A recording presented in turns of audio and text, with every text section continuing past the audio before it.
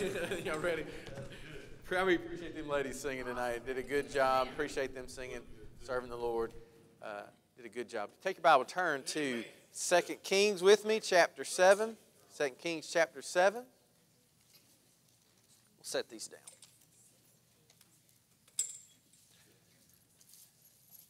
We'll turn to 2 Kings chapter 7. We won't be long tonight. Had a good service, haven't we? Amen.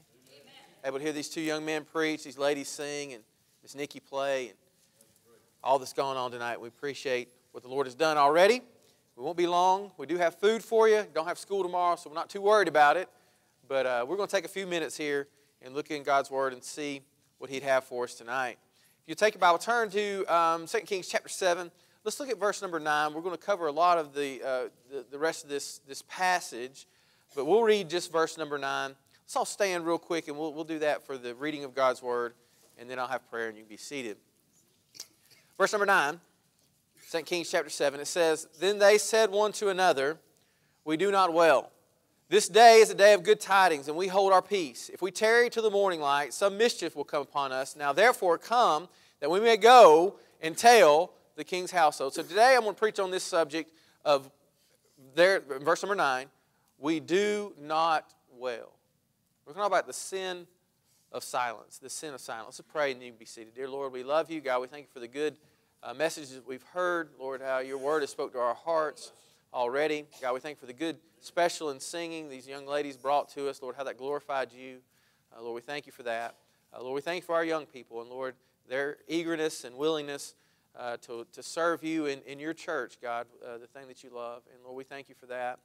Now, Lord, we come to this time of preaching. Lord, I pray that you just help me. Lord, help me remember those things that have studied, the things that you've placed upon my heart. And Lord, I pray that you'd speak to us. Lord, I know this is something that you've convicted my soul about. And Lord, I pray that you'd help me to do a better job. And God, I pray that you would just work in this area of soul winning, of evangelism, of getting the gospel out, of spreading the good news. We ask this in Jesus' name. Amen. Amen. You may be seated. Several months ago, I was reading through my devotions, and I came across this passage, and I've not been able to get that phrase, that thought, out of my mind. We do not well. It was sometime before our camp and before Vacation Bible Schools, around that time. And so it's a crazy time of year for me. I don't know where I'm at half the time during those couple weeks. I don't know what's going on. And but God, I think, wanted to burn that into my heart. And then it just seems like time and time again this has been coming up, is this idea of we do not well, we do not well, we do not well. And this sin of silence, of not spreading the gospel the way that we should. There's a lot of sins that we find in the church, and there's sins that we find in other people, and we can point at all kinds of things. But I think one of the most common sins, and really I believe one of the worst sins that we as Christians commit, is this sin. And that's the sin of silence. So I want to look at this passage and look at some of the things about this sin of silence. Take your Bible and turn back to 2 Kings chapter 6. And in 2 Kings chapter 6 and verse 24, we see the beginning of this passage of what's going on here. We see this in verse number 24. It says, "And it came to pass," and it says that it came to pass that after this, what had just happened? Does anybody know what had just happened? Elisha was the prophet at the time, and the Syrians, they kept coming, and they kept invading them, and they kept taking things from them, and eventually they got fed up with it, and they came, and God gives them this great victory. Elisha leads them, and the whole army was blinded. Elisha leads them to the king there, and the king is there, and he gave them this great victory, and he sent them back, and God had given this victory, and notice what happens. It says, "And after this," isn't that the way it happens sometimes? It seems like you have a great victory. Things are going great. And then what happens? The devil comes. Look at verse number 24. It says that Ben-Hadad, the king of Syria, gathered all his host, and went up and besieged Samaria. So we see the first thing I want to look at is the condition of this city. The condition of the city. We see that after all those blessings of God had come, then we have the enemy comes with full force. Some of you had a great summer. Some of you had some wonderful things happen at camp. God spoke to your heart. And let me tell you something, the devil's not going to be happy with that. He's going to come with his full force. And notice what happened in the condition of this city. The first thing about it we see is that this city was surrounded. It says that they were besieged. They were captive. They had no hope of escape. They had this place surrounded. There was nowhere for them to run. They couldn't get away from that enemy. He had them captive. And let me say that Satan, the God of this world, he has us captive. Hey, he has us blinded, the Bible says. And we're going to look at this passage a little bit later. But 2 Corinthians 4:4, it says that he has blinded the mind of them that would believe. That's what Satan has done. Satan has us in chains. He has us bound. Proverbs chapter 5. Look at Proverbs chapter 5. I want you to see these verses with me. Proverbs 5. Look at verse 22. It says that in verse 20, Proverbs 5:22, his own wickedness shall take the wicked himself, and he shall be holden with the cords of his sin. He shall die without instruction, and in greatness of his folly he shall go astray. Let me tell you, this city was surrounded, they were captive, and that's what the devil has this world today. He has them captive, he has them surrounded, he has them in chains. We see it in chains of addiction. Man, we look out at this world and we see horrible things, don't we? We wonder how is that taking place? Why are they that way? Well, let me tell you something. It's because the devil's got them besieged. It's because the devil's got them blinded. It's because the devil's got them in chains today. We got them in the chains of addiction. Let me tell you some worse chains, though, that I see today than the chains of addiction is the chains of self-reliance. The chains of believing they don't need God. Hey, that's what this world is to me. I look around and they think they can get on without God. Well, let me tell you, Satan's got them right where he wants them. He's got them in the chains of their self-reliance. And the Bible, talking here in this city, the condition of this city is this city was surrounded. The world we live in is in chains, young people. They're in chains. Notice the next thing about it. Look at the next verse. It says, and there was a great famine in Samaria. This city was not only surrounded, but it was starving. Notice what it says. It says, behold, they besieged it. They had it surrounded. They weren't letting anything in. It says, until an ass's head was sold for 80 pieces of silver, and the fourth part of a cab of dove's dung for 5 pieces of silver. I didn't know what that meant, so I looked it up. That means this. That means that a donkey's head. Now, a donkey was an unclean beast, and a head was the worst part of it that you didn't want, okay? So for an unwanted part of an unclean beast, they were paying $356.86. Can you imagine? That's what it was going for. Now, here we see it says that that for a fourth part of a cab of dove's dung, they paid 5 pieces of silver. I don't understand. I don't know what a cab and a fourth part and all that stuff is. Not a big amount. But here's the point. They were buying dove's dung. Does that not say enough right there? They were buying dove's dung for $62.21, okay? That's bad. All right? They were starving. They had nothing to eat. And we laugh about that. It is kind of funny, but we laugh about that. But that's really what was going on in that place. That's right. They had nothing. They were starving. And we live in a world that's starving for truth, don't we? Hey, they're hungry. They're thirsty. They're looking for things. They're looking for it in all kinds of places, but they're not finding it. They're not finding any kind of satisfaction. They're starving. You know, I think of Amos chapter 8, verse 11, where it talks, the prophet is talking, and he says that the time is going to come where there's going to be a famine for the word of the Lord. And I tell you what, our country, our world has got a famine for the word of the Lord, for God's word. There's a famine of it in our land today. You know, there are people out there that are really starving, physically. I don't think we understand that much in America. And I'm sure there are people in America, but I don't think we really understand that much in America. You know, we had our vacation Bible school. We brought the food for the kids, and they came and they needed the food and all that. But there was tons of it thrown away. That's right. And there are people all around this world that I think are starving. I know that. And we as a church, we ought to care about that, shouldn't we? We should. About those in Africa and those other places that are starving for food, for physical food.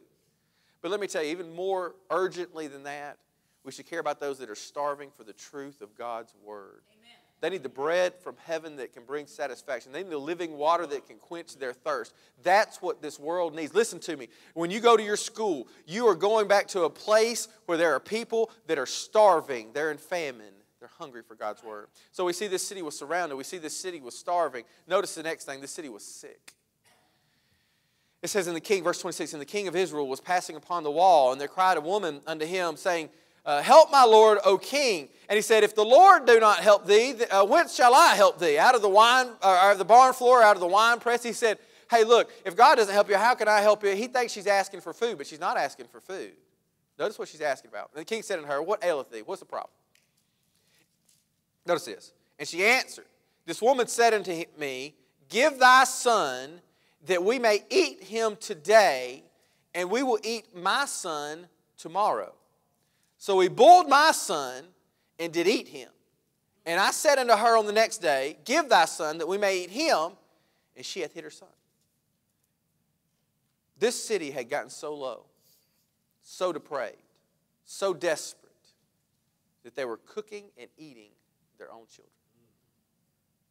What a sick world.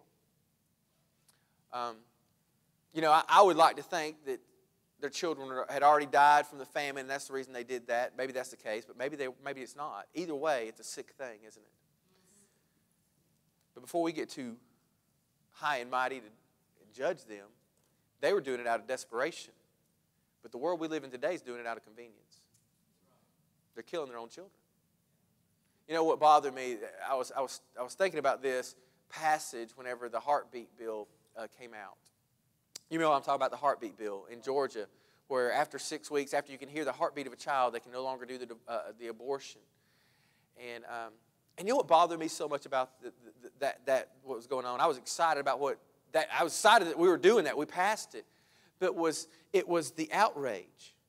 It was the people that were so upset that were trying to save babies' lives. That person inside of a mom that's heart is beating, that we wouldn't kill it. That we wouldn't let the mom kill it. Man, that bothered me. But that's the world we're living in. That's right. We live in a sick, depraved world that needs Jesus. Notice the last thing here. They were surrounded, they were starving, they were sick, but they were sad. Look at verse 30. What happened? And it came to pass when the king heard the words of the woman, that he rent his clothes, and he passed by upon the wall, and the people looked, and behold, he has sackcloth within upon his flesh. And so we see what happened is this king, he shows this sign of mourning, and basically he's saying there's no hope. In verse number 27, look at what he said. He says, if the Lord do not help thee, when shall I help thee? He said, hey, look, not even God can fix this. And that's what we live in a sad world that has no hope. This would have been good if the king was doing this for repentance. That would have been wonderful, right? 2 Chronicles 7:14, they're calling on Lord to repent. That's not what this guy was doing, all right? He was doing it because he had no hope. We know that because the next verse, what he said, he says, and God do so more also to me if the head of Elisha, the son of Shaphat, shall stand upon him this day. He wanted to kill the man of God, So we know he wasn't really repentant. He just was hopeless. And hey, we need some leaders that have some hope today, don't we? Hey, we need some young people that are going to show some hope today. Hey, we don't need to be written our garments and saying there's no hope, because there is hope in the Lord. And that's what we're going to look at the next thing. So we see the condition of the city. We see they were surrounded, starving, sick, and sad. But we see the promise of the prophet. Look at this next thing. So we see that Elisha is there. It says in verse 32 that Elisha is sitting in his house with the elders. It's good to know that some people know there's still a place to go find some truth. There's still a place to go and find it. I believe you find it here in the house of God, don't you? With a man of God that brings His word and gives it to us. There were still some in that city that knew, I can find hope in the word of God. And so we see him sitting there for Elisha. Well, this king, he sent a messenger to get Elisha, and he's going to have him killed. That's what he was going to do. Well, he says, look at verse number 32. He says, in the middle of it, see ye how this son of a murderer hath sent to take away mine head? Look, when the messenger cometh, shut the door and hold him fast at the door. Is not the sound of his master's feet behind him? And while he yet talked with him, behold, the messenger came down unto him and said, behold, this evil is of the Lord. What should I wait for the Lord any longer? What is he doing? The king and this messenger, they're blaming God for this. And Elisha, he's not scared. He's still standing up. And notice what he says in chapter 7, verse 1. Then Elisha said, hear ye the word of the Lord. Thus saith the Lord. Tomorrow about this time shall a measure of fine flour be sold for a shekel, and 2 measures of barley for a shekel in the gate of Samaria. No longer are you having to buy a donkey's head. No longer you have to buy a dove's dung. You'll be able to get bread tomorrow. Hey, in the darkest times, this is the promise of the prophet, in the darkest hour, there's still hope in the promises of God. Amen. Hey, no matter what condition people are in, no matter what chains of addiction, no matter what chains of self-reliance, no matter how sick this world may be, there's hope in God. You know, Jesus is that living water that those thirsty souls need. Hey, those people at your school that are looking for all the wrong places for satisfaction, they can find satisfaction in Jesus. Hey, He is the bread of life that comes down from heaven and satisfies that hungry soul. Hey, your family, those people that you know that seem to be captive, He's the one that sets the captives free. He can do it because He is still God and His promises are still true. Psalm 42:11 says, hope thou in God. I like that. Just hope thou in God. If we look around, we see the mass shootings. Man, we can get discouraged and depressed, can't we? Hey, we see the abortion being rampant. We see the homosexual movement going forward and all that's going on with that. But there is still hope in God. In your school, it might look bleak and dark, but there is still hope in God. In your family, it might look like there's no out here, but there's still hope in God. When you go to work each day and you think you're the only one on the job that loves God, there's still hope in God. And you know what we need? We need more prophets like Elisha that aren't scared of the king and his messengers. You know what happened in the next verse? It said, Lord, on whose hand the king leaned, verse 2. Answered, asked the man of God and said, behold, if the Lord would make windows in heaven, might this thing be? So he didn't believe him. There's going to be doubters out there. Listen to me. That's going to happen. But don't let that keep you from believing God's word. God's word will not fail. You know, the funny thing about it is Elisha said, hey, you'll see it, but you're not going to eat it. You know what happened to that guy? He got trampled. He saw that they had the bread. He saw that they had all that, but he didn't make it because he mocked the man of God. Let me tell you something. God's word will stand. So we see the promises of the prophet. Third thing, we see the decision of the desperate. So what happens in verse 3? And there were 4 leprous men at the entering into the gate, and they said one to another, why sit we here till we die? So we see the decision of the desperate. There were 4 guys sitting outside of this city. They were unclean. They were lepers. And they were sitting outside there. And they realized that they're dying men. They're lepers. They had no hope. They were dying. And so they decided, hey, look, why are we going to sit here till we die? They got to the place of desperation. And they made a decision that if they went back in the city, they were going to die. If they sat there, they're going to die. They might as well go and die with the Syrians, and maybe God would help them. This leprosy in the Bible, it's always a picture of sin. And you know what we need to come to a place of, and what this world needs to come to a place of, what your family, what your people at school need to come to a place of is realizing that they're dying people. Sin. In James chapter 1, verse 14, it says that when sin hath conceived, bring forth lust, and lust when it is finished, bringeth forth sin, and sin when it is finished, bringeth forth death. That's what these lepers realized. They had no hope. They came to the end of themselves. They had no power, no strength to do anything. And hey, that's what we have to come to. We have to come to a place where we know there's nothing we can do but trust God. Now these guys, they turned to the wrong place actually. It's kind of funny. They decided they're going to go to the Syrians. And as they went, they didn't realize this. They got to the place where God was about to step in on the scene and change things. And isn't that the place we want our loved ones, our friends, our family to come to? Hey, that's what it's going to take. It's not going to take some reformation. It's not going to take them getting some new motivation. It's going to take them coming to the end of themselves and realizing they need the Lord, and that's all they can have. That's the only strength they have. And that's where these lepers were. And then the fourth thing here, we see the overthrow of the opponent. Verses 6 and 7. These lepers go up there. And verse 5, it says they went to the uttermost part of the camp. Can't you see these lepers? They're all raggedy. They're beat up. They've not eaten. They're probably dirty. They're walking up to the Syrian camp, and they're just going to give themselves up, you know. And they walk up there, and there's nobody there. They look around. The tents are empty. It says in verse 6 that the Lord, look at verse 6. What happened? For the Lord had made the host of Syrians to hear a noise of chariots and a noise of the horses, even the noise of a great host. And they said one to another, Lo, the king of Israel hath hired against us the kings of the Hittites and the kings of the Egyptians to come upon us. What happened? It says, for the Lord hath made. Hey, when there seems to be no way, the Lord will make a way. Amen?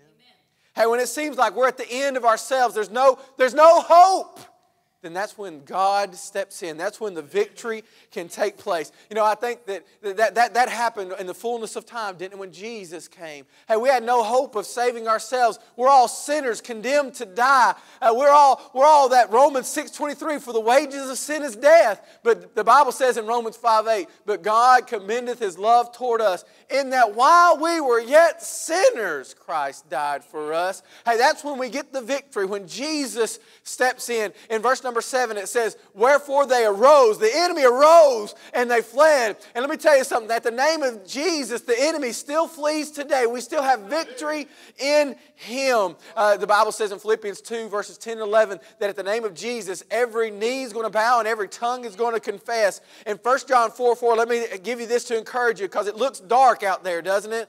The Bible says, greater is He that is in you than he that is in the world. That God still has power to overcome the opponent in your life. Hey, in 1 Corinthians 15:57, the Bible says, but thanks be to God, which giveth us the victory through our Lord Jesus Christ. There's still victory in the Lord Jesus Christ. It wasn't victory in the city, the people of the city. They had no means of saving themselves, did they? They might have philosophized. They might have come up with some theories. They might have had some better education. They might have had all of these things to reform it, but they had no power to overcome the enemy. It wasn't the king and his army. The king was walking around on top of the wall in desperation, in defeat. He had already rent his clothes. His army was so small they had nothing that they could do to defeat the Syrians. Hey, it surely wasn't in those 4 lepers. Can you imagine the Syrians seeing those 4 lepers walking up the hill? I'm thinking they're scared of them, right? It was only in the Lord that they had victory.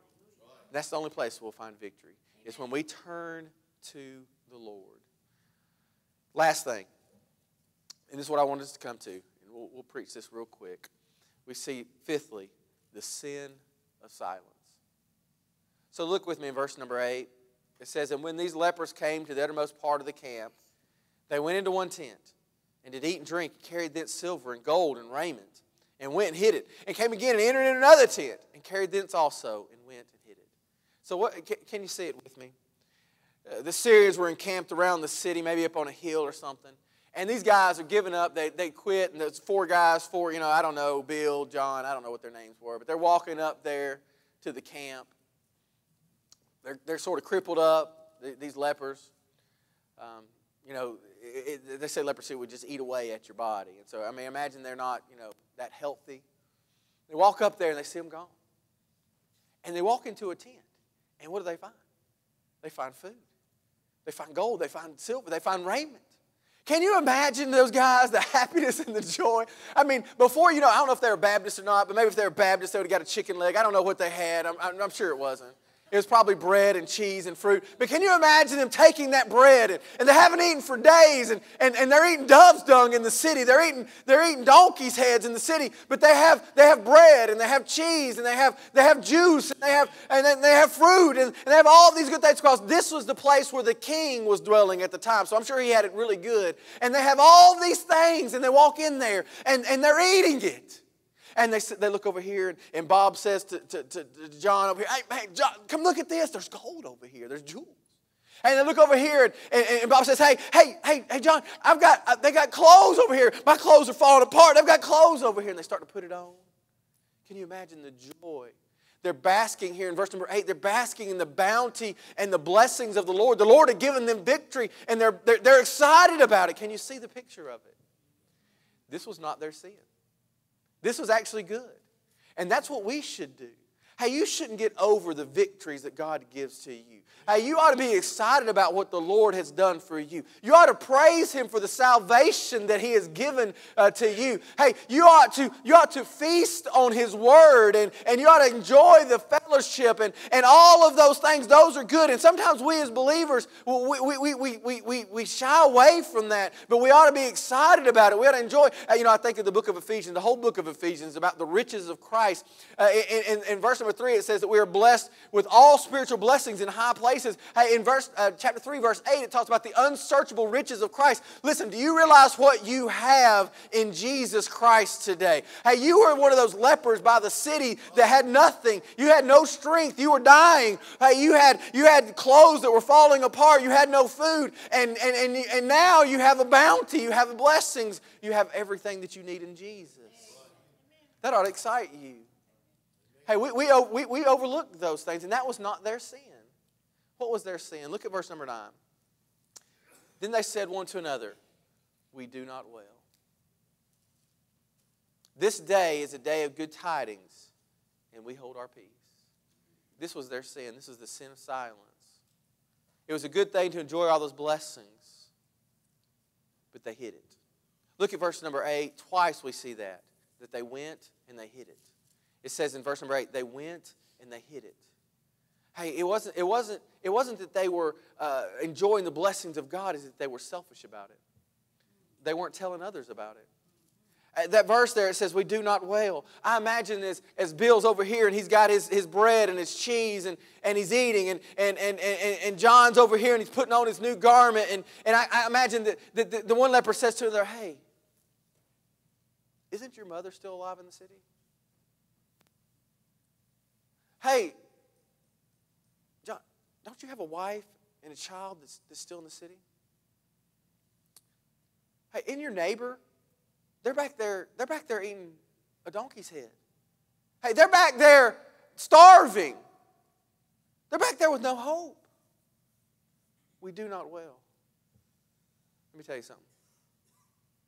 Those people at school, your family, your friends, even your enemies, they need to hear about the gospel. Amen. Notice what it says in verse number 9. We do not wail. This day is a day of good tidings, and we hold our peace. That good tidings, same idea as the gospel, right? What is the gospel? The gospel is the good news of the Lord Jesus Christ. I want you to look at two passages with me, and we'll be done. Look at 1 Corinthians chapter 15.